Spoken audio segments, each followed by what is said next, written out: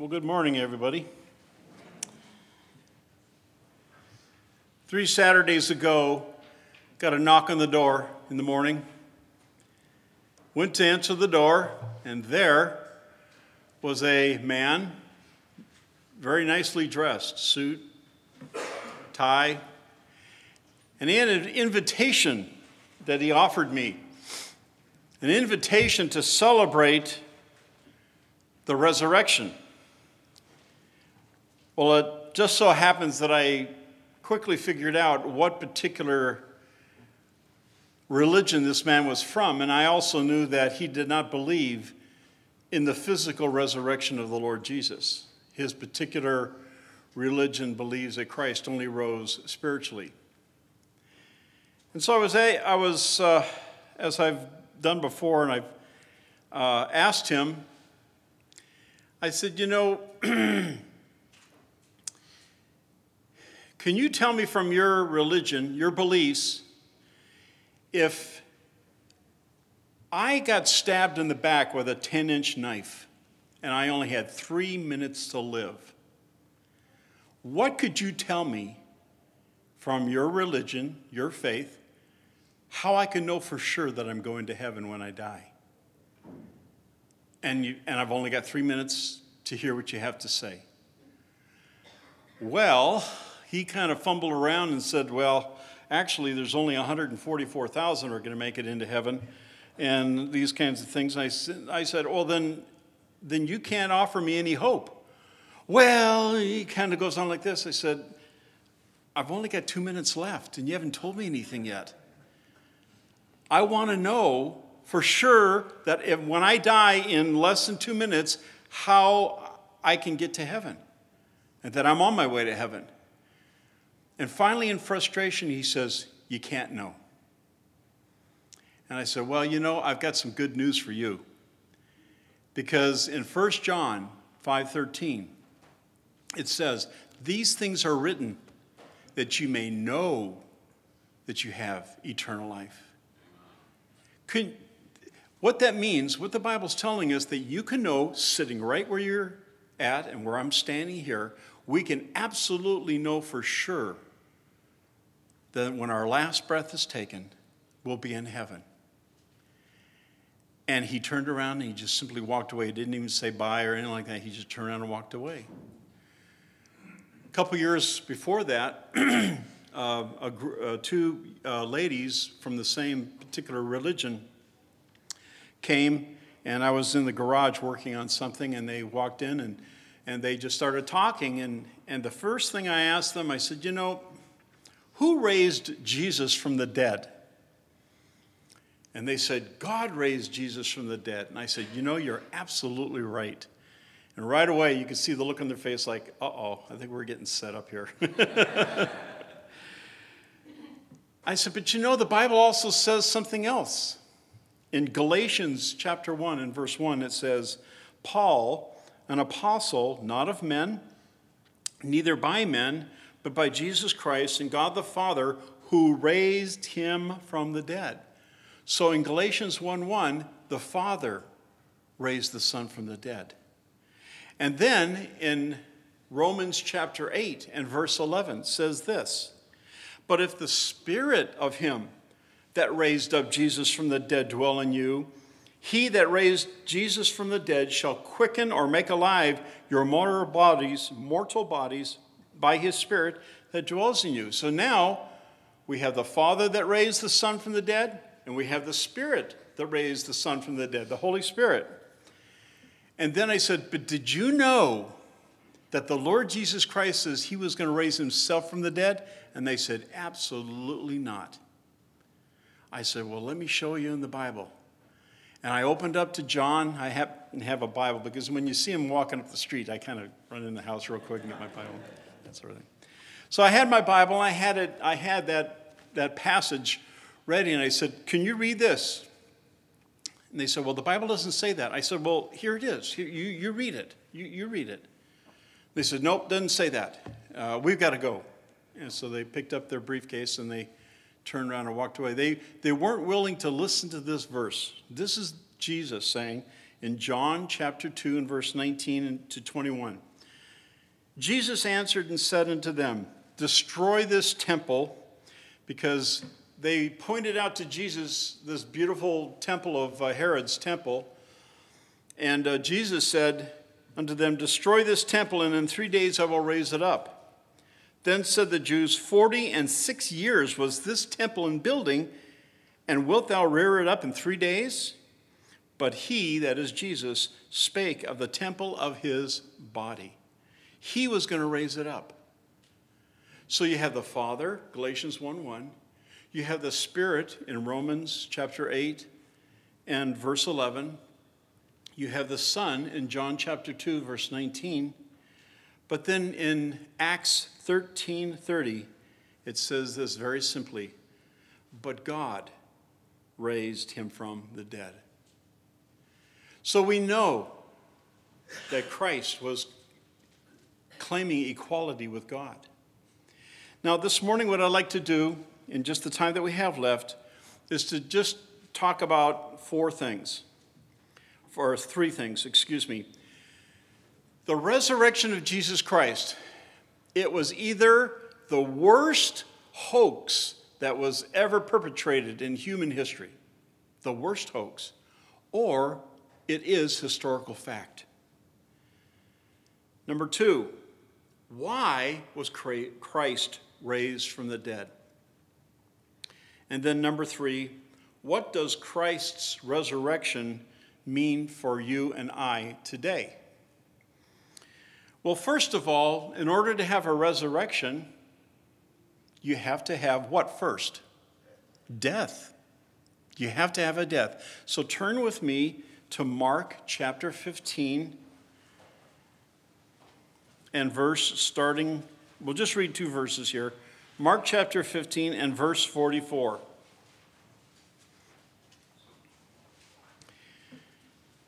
And it says this, Pilate marveled that he was already dead. And summoning the centurion, he asked him if he had been dead for some time. So when he found out from the centurion, he granted the body to Joseph. Now, in that time, there had to have been at least 4 confirmations of death before it's verified. So it wasn't just the opinion of one person. Before the centurion declared the person dead, there had to have been 4 witnesses from the executioners, according to ancient writings. And so it wasn't just a matter of the centurion, even though these executioners were absolutely expert in determining death. They knew when a person died because it was a daily occurrence with them. That was their job. And so the centurion verified the death, went to Pilate, and proclaimed the death of Christ. And so Christ also prophesied his death. Let's turn to Matthew. We're going to do a little Bible drill this morning. Matthew chapter 16, if you could look with me. Just some amazing verses. And we're going to look at Matthew chapter 16 and starting at verse 21. And it says, from that time, Jesus began to show to his disciples that he must go to Jerusalem and suffer many things from the elders and the chief priests and scribes and be killed, and notice this, and be raised the 3rd day. So he prophesied before it even happened exactly what was going to happen. So look over just a little bit to chapter 17 and verse 9. Now, as they came down from the mountain, the Mount of Transfiguration, Jesus commanded them, saying, tell the vision to no one until the Son of Man is risen from the dead. Down to verse 22. of Matthew 17. Now, while they were staying in Galilee, Jesus said unto them, the Son of Man is about to be betrayed into the hands of men, and they will kill him, and the third day he will be raised. And they were exceedingly sorrowful. Turn over to Matthew chapter 20 and verse 18.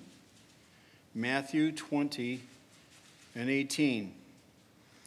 Behold, we are going up to Jerusalem, and the Son of Man will be betrayed to the chief priests and to the scribes, and they will condemn him to death and deliver him to the Gentiles to mock and to scourge and to crucify.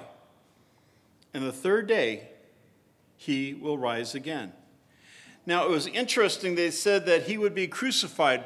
Well, the method of death for the Jewish nation was not crucifixion. It was stoning. So he was saying that he was going to be crucified, not stoned to death, but crucified. So he was very specific in prophesying the kind of the death that he was going to experience. Jump over to chapter 26. Chapter 26 and verse 32. And after I have been raised, I will go before you into Galilee. We could go through another scripture, Mark chapter, let's do that real quickly. Mark chapter 9. Mark chapter 9 and verse 10.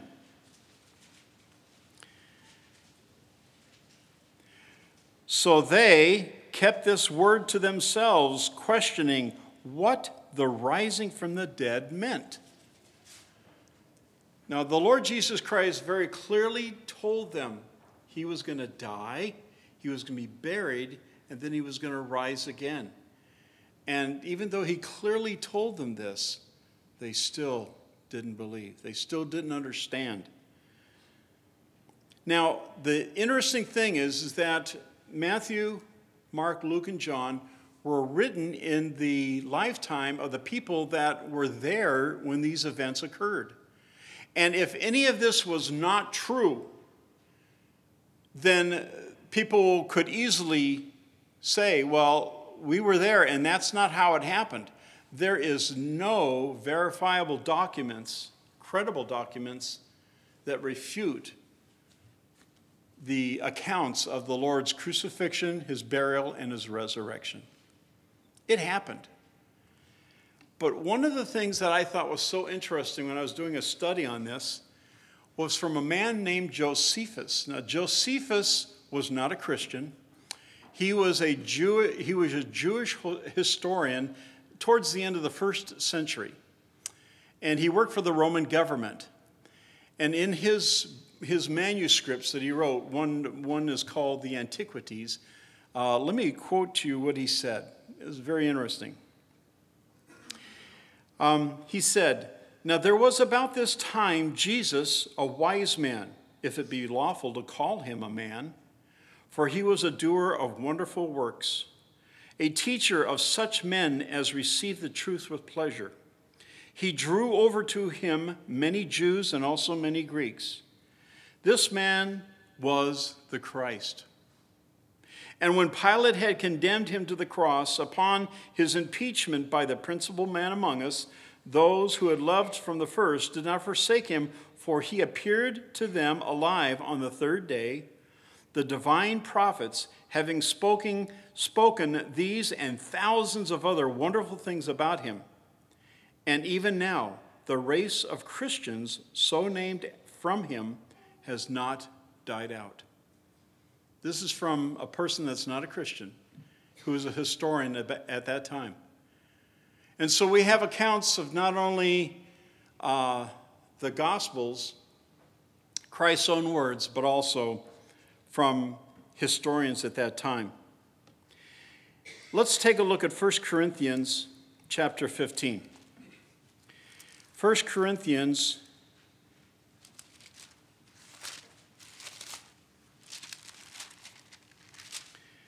'15, and let's just begin reading at verse 1.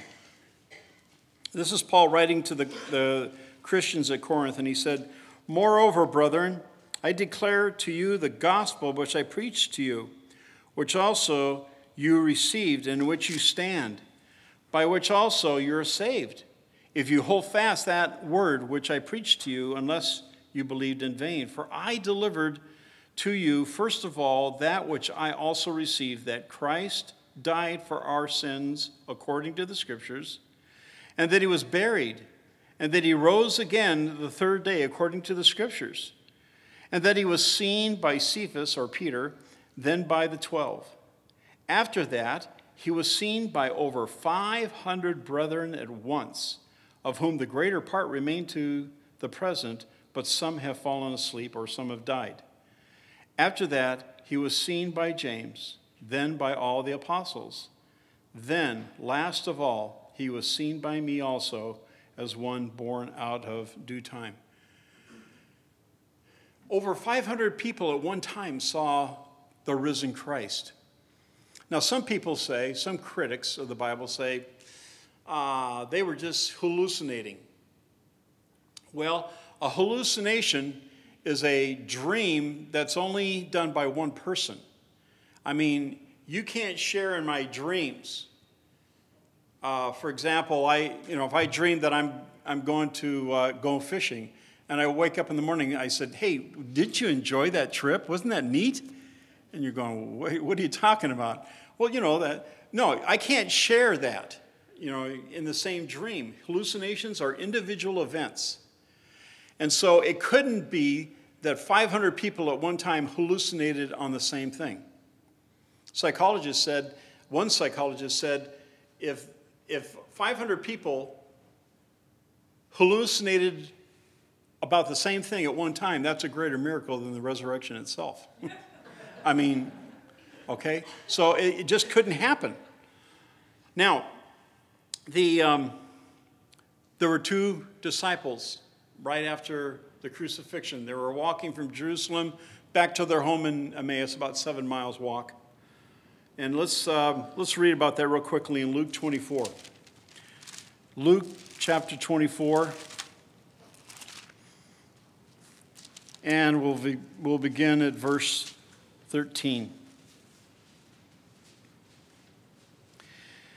"Now behold, two of them were traveling that same day to a village called Emmaus, which was about 7 miles from Jerusalem, and they talked together of all the things which had happened. So it was, while they conversed and reasoned, that Jesus himself drew near and went with them.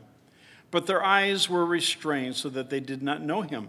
And he said to them, 'What kind of conversation is this that you have with one another, as you walk and are sad?' Then one, whose name was Cleopas, answered and said to him, Are you the only stranger in Jerusalem, and have you not known the things which happened there these days?' And he said to them, 'What things?' So they said to him, 'The things concerning Jesus of Nazareth, who was a prophet, mighty in deed and word before God and all the people, and how the chief priests and our rulers delivered him to be condemned to death and crucified him. But we were hoping that it was he who was going to redeem Israel.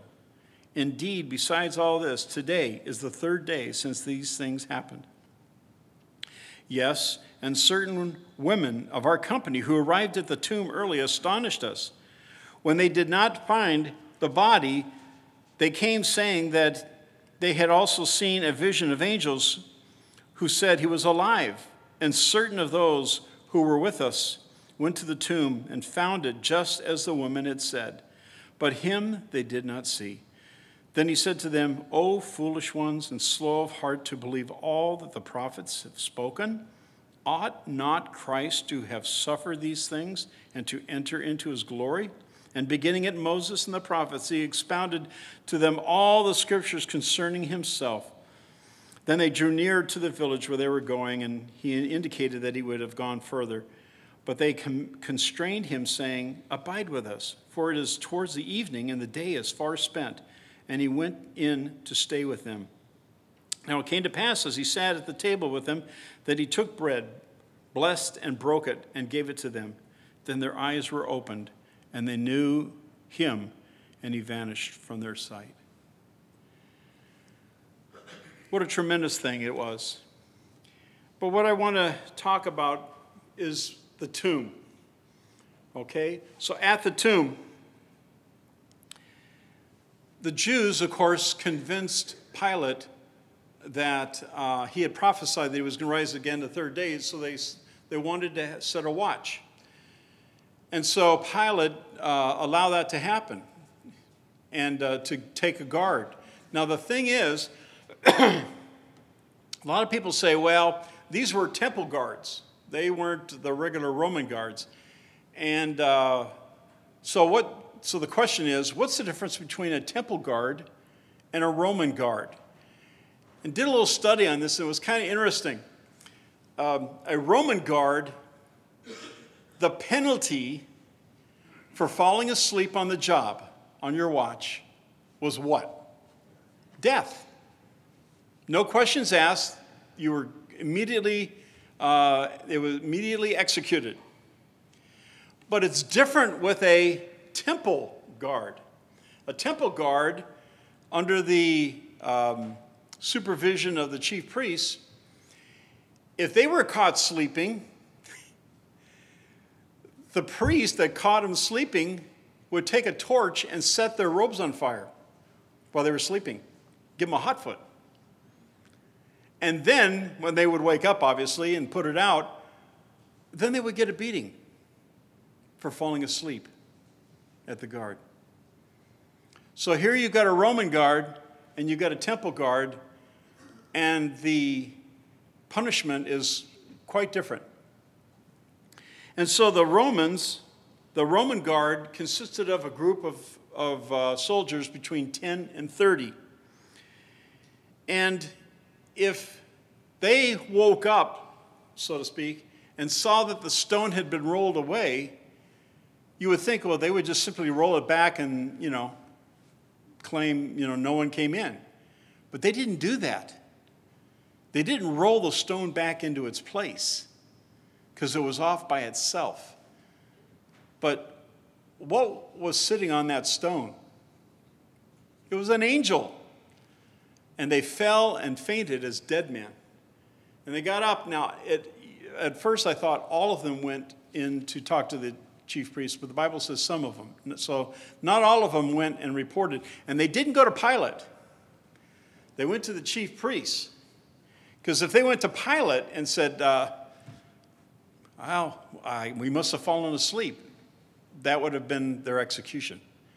So they go to the chief priest, and the chief priest says, hey, don't worry about it. We're going to make it right. We'll go to Pilate ourselves, and you'll be okay. And then they gave him some money. They never questioned the fact that, are you sure that there was no one in the tomb? They never asked that. They assumed it. And what's interesting is when you find this, well, first of all, there's a Codex Bezae, Bezae. It was a 2nd century manuscript, and it's in the Cambridge University Library right now. And again, written in the 2nd century. And it says that this particular stone that's recorded in Matthew and Mark it would take 20 men to move it. Now, in Matthew 27:60, we don't have time to read it, but it's referred to as a great stone. In Mark 15:46, in the Greek, it's referred to as an exceedingly great stone. And the fact that Christ was buried in a rich man's tomb is one of the proofs that he was innocent. Because if he was a guilty criminal, he would have been his body would have been cast into a common grave for all the rest of the criminals. But no, he was granted Joseph of Arimathea was granted permission to put that body in a separate tomb. Now, I'm not going to be able to cover all the ins and outs of the resurrection or the burial, but just something maybe to whet your appetite, to do a study on it yourself and see this. Now, one other thing, and then we'll continue on to the next step, and that was the method of preparing the body. They would wrap it in cloths, but they would wrap it in a crisscross pattern. And in between the courses of wrappings, they would put these spices, the burial spices. And according to John chapter 19, there was 100 pounds of spices, and these are in the powdered form. A sack of cement is 90 pounds. Some of you guys are in construction, you know what I'm talking about. So 100 pounds of spices was wrapped in the courses as they were wrapping the body of the Lord Jesus. So when they came in and discovered the body gone, these wrappings just simply fell down. And they weren't unwrapped. They weren't like in a big pile over there. So the body came out, much like you would have a cocoon. And so they knew that it was a miracle. And so why was Christ raised from the dead? Their next step. In Acts, let's take a look real quickly at Acts chapter 2. Acts chapter 2 and verse 32. It says, "This Jesus God raised up, of which you are all witnesses. Therefore, being exalted to the right hand of God and having received from the Father the promise of the Holy Spirit, he poured out this which you now see and hear. For David did not ascend into the heavens, but he says of himself, 'The Lord said unto my Lord, sit at my right hand till I make your enemies your footstools. Therefore, let all the house of Israel know assuredly that God has made this Jesus, whom you crucified, both Lord and Christ.'" And so we read also in Romans chapter, we won't turn to it because we're running out of time, but in Romans chapter 4, verse 25, it says regarding the Lord Jesus, who was delivered for our offenses, our sins, and raised for our justification. That is a very, very important word, justification. It's a legal term whereby God declares a person justified without sin, that the sin has been paid for. And this morning, everybody in this room, the Bible says, either is saved or they're lost. Either you've been declared justified by a righteous and holy God, or you have not. And you're one breath and you're one heartbeat from eternity separated from God. That's why it's important to understand that Christ needed to be raised from the dead so that God can justify guilty sinners as Dave Dixon. Because that's exactly what I am. I'm a sinner. And the one thing that you need to understand too, and that is this: the one qualification to get to heaven is that you have to be a sinner. A lot of people say, no, wait a minute.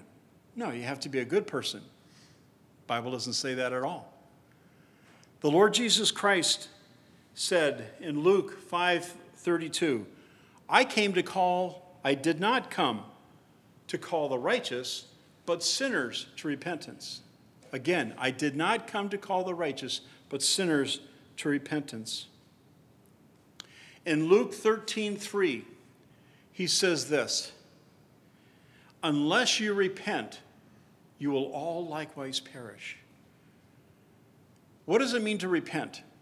It means to admit to God that I'm a sinner, that I am guilty. It's not it's not a fact that, well, I just need to do more good works. And some people have this idea, like we heard last week, that there's this big balance scale, and that if you do enough good works, it kind of outweighs your bad works. It doesn't happen.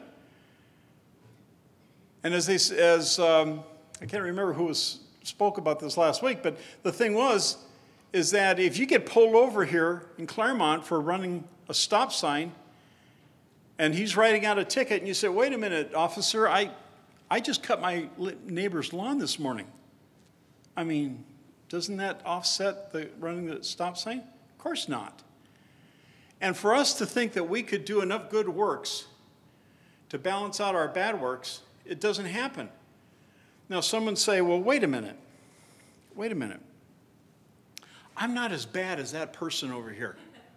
I'm not. I'm not as bad as that person. Well, the Bible tells us that good works are good. There's nothing wrong with good works. God loves good works, but good works will never get you to heaven. Because if it can, then Christ never had to die. If I can somehow do enough good works, Christ would never have to have gone to Calvary and died on the cross for my sins. And so some people, yes, they're better than others. But the thing is that we've all come short of the glory of God. If we're all, again, I've given this example many times, we're all standing at Huntington Beach, right on the shoreline. And we're saying, okay, everybody, on the count of 3, we're going to swim to Hawaii. Okay? We all jump in. Okay? And I've always pointed out, Andrew's way out in front, and Scotty and all these guys, all these swimmers.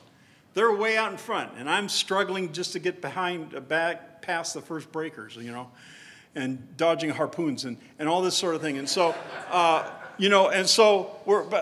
they'll get further. There's no question they'll get further, but no one's going to make it to Hawaii. And no one's going to make it to heaven by your good works. Listen to what this says in Titus 3:5. It's not by works of righteousness, not by good works, which we have done, but it's according to his mercy he saved us, by the washing of regeneration and the renewing of the Holy Spirit. It's all of God. And so God in his mercy has seen that we can't work our way to heaven, that we're condemned, that we're one heartbeat away from eternity in hell. And he sent his son from heaven to die, not for just some of my sins. He died for all of my sins, past, present, and future. The penalty for all those sins were laid on the Lord Jesus Christ. And then God punished him instead of punishing me. And when the Lord Jesus was on that cross, and that blood flowed from his hands, his head, his side, his back, the Bible says without the shedding of blood, there's no taking away of sin. There's no remission. And it was the perfect shed blood of the Lord Jesus that paid for my sins. Now you say, well, how do you know? I mean, Jesus says, yeah, when I die, I'm going to die for your sins. How do you know? You can't see this stuff. Well, let me tell you, if I said to you, when I die, I'm going to die for your sins. And you say, well, how do I know? But if I say this, and to prove it, 3 days later, I'm going to raise myself from the dead because I've got the power over sin. That's the proof, people. When Christ says he will rise from the dead, it was proof that when he died on Calvary's cross, he did pay for your sins and mine, all of them. And all is left for us is just simply to receive that gift of eternal life. But as many as receive him, it tells us in John 1:12, to them he gives the right, the power to become children of God, even to them that not do good works, even to them that believe on his name. You put your whole faith and trust on the Lord Jesus Christ. And so, a little bit more as we close here. what about my sins? Or what about my good works? Are they really that bad? You know, I thought good works were good. Well, in Isaiah 64:6, it says this, "But we are all as an unclean thing, and all of our righteousnesses, all of our good deeds, are as filthy rags. And we do all fade as a leaf, and our iniquities, our sins, like the wind, have taken us away." And so the one verse, the verse that when my dad was 13 years old and he was at camp, and there was a preacher, his name was Henry Peterson,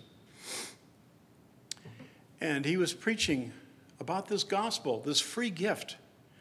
And my dad couldn't understand it, and he got together with Mr. Peterson, and he says, I don't understand it. And Henry Peterson gave him this verse, John 6:37, "All that the Father giveth me shall come to me, and him that cometh unto me I will in no wise cast out." And my dad says, that's it. I know that I'll never be turned away if I come to the Lord. And my dad did that when he was 13 years old. He realized that God would never cast him away, that God invited him. John 11:25, Jesus said unto her, that is Martha, "I am the resurrection and the life. He that believeth in me, though he were dead, yet shall he live."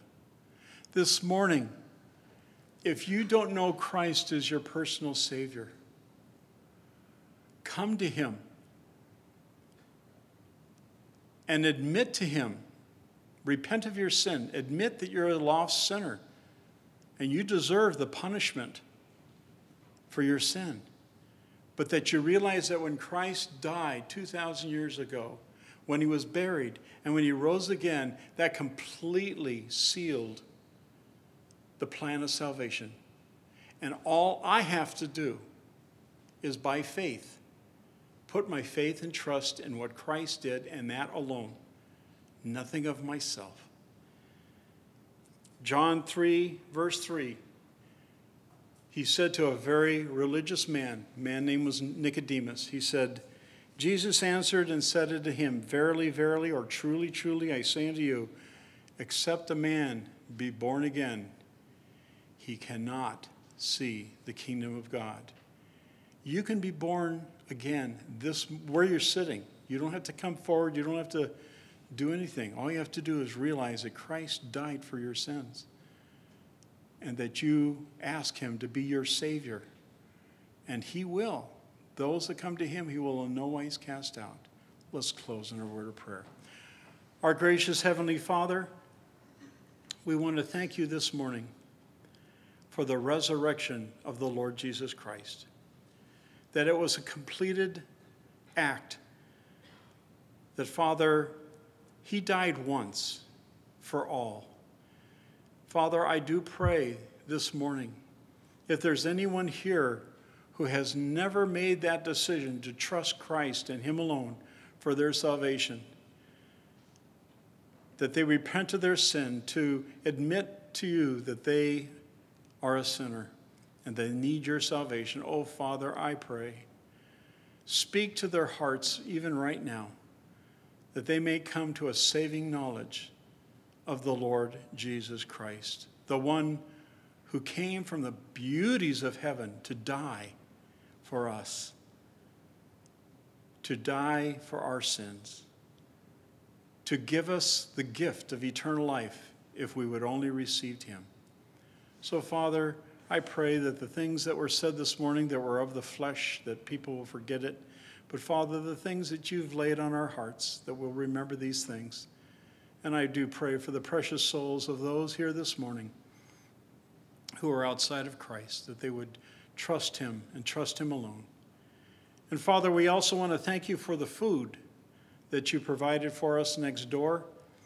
We ask, Father, that you would bless not only the food to our bodies, but bless those that worked very hard, diligently preparing it, and bless the fellowship.